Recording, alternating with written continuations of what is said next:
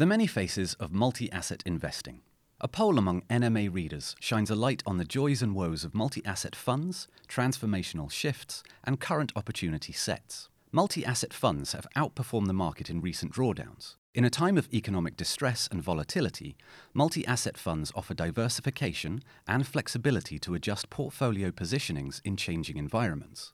With the potential risk of recession looming on the horizon, the ability to react swiftly to changing circumstances is becoming more and more important.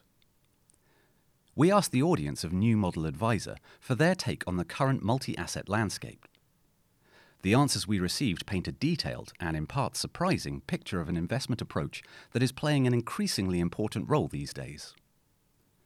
This piece is worth an indicative 30 minutes of CPD. The case for multi-asset funds. We spoke to Joseph McCurdy, account manager at PIMCO.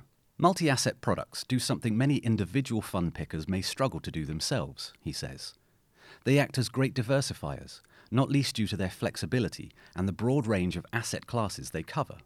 This heterogeneity spells opportunity, especially in times of crisis. 37% of poll participants use multi-asset products as diversifiers, while an equal percentage of respondents employ them as a holistic solution. Multi-asset funds, McCurdy says, provide a level of adaptability you may not get if you just buy equities in a single asset fund. The ability to move in and out of asset classes at the most opportune time can make the lives of advisors a lot easier, he adds. If something happens in the markets, there can be less worry about things like rebalancing their portfolios and adapting them to a new reality. Multi-asset funds can serve as a safety blanket, which comes in handy in times of distress. Challenges. But despite their draw, multi-asset funds are by no means immune to external shocks.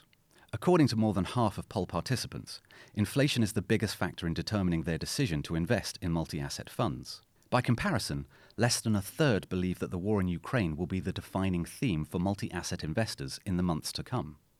It's key to remember that there are both holistic, multi-asset portfolios, which are more of a one-stop shop for asset allocation, as well as more specialized solutions like inflation-fighting multi-asset portfolios. Multi-asset funds can pick and choose where they get their exposure from. That's why something like Russia's invasion of Ukraine or COVID-induced supply chain issues, which can be managed through asset allocation shifts and thematic allocations, are generally seen as having a much smaller effect on them than on single asset portfolios, McCurdy points out.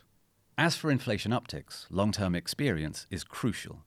Investment managers haven't had to grapple with inflationary periods in developed countries since the 1990s, so the number of fund managers who have had any first-hand experience in dealing with rapidly increasing prices constitutes a small strata. Times like these, he adds, require level-headedness and prudence.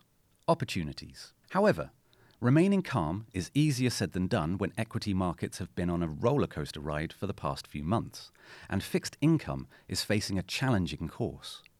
In PIMCO's latest cyclical outlook, Global Economic Advisor Joachim Fels and CIO of Global Fixed Income Andrew Balls make no bones about the current environment, but do see opportunities ahead. Significant uncertainty clouds the outlook as the global economy confronts a shock that is negative for growth and will likely spur further inflation, they say. In our base case, growth remains supported by the post-pandemic economic reopening and pent-up savings bolstering demand. Inflation may peak in the next few months and then moderate gradually. But Fels and Balls point out that there are risks to this scenario. Should the war in Ukraine escalate further, the possibility of a recession in Europe is not out of the question. To find opportunities in such a highly charged environment, people are turning their eyes towards emerging market equities, as indicated by half of poll participants. Meanwhile, only 30% of respondents find developed market equities the most compelling asset class. Listed alternatives and government bonds bring up the rear with a combined 20% of votes. Multi-asset funds, with their relative ease of exposure to a variety of areas and sectors, are able to make the most of the possibilities at hand. Their beauty, McCurdy says, lies in their universality. For all intents and purposes, a multi-asset fund is there to deliver something different.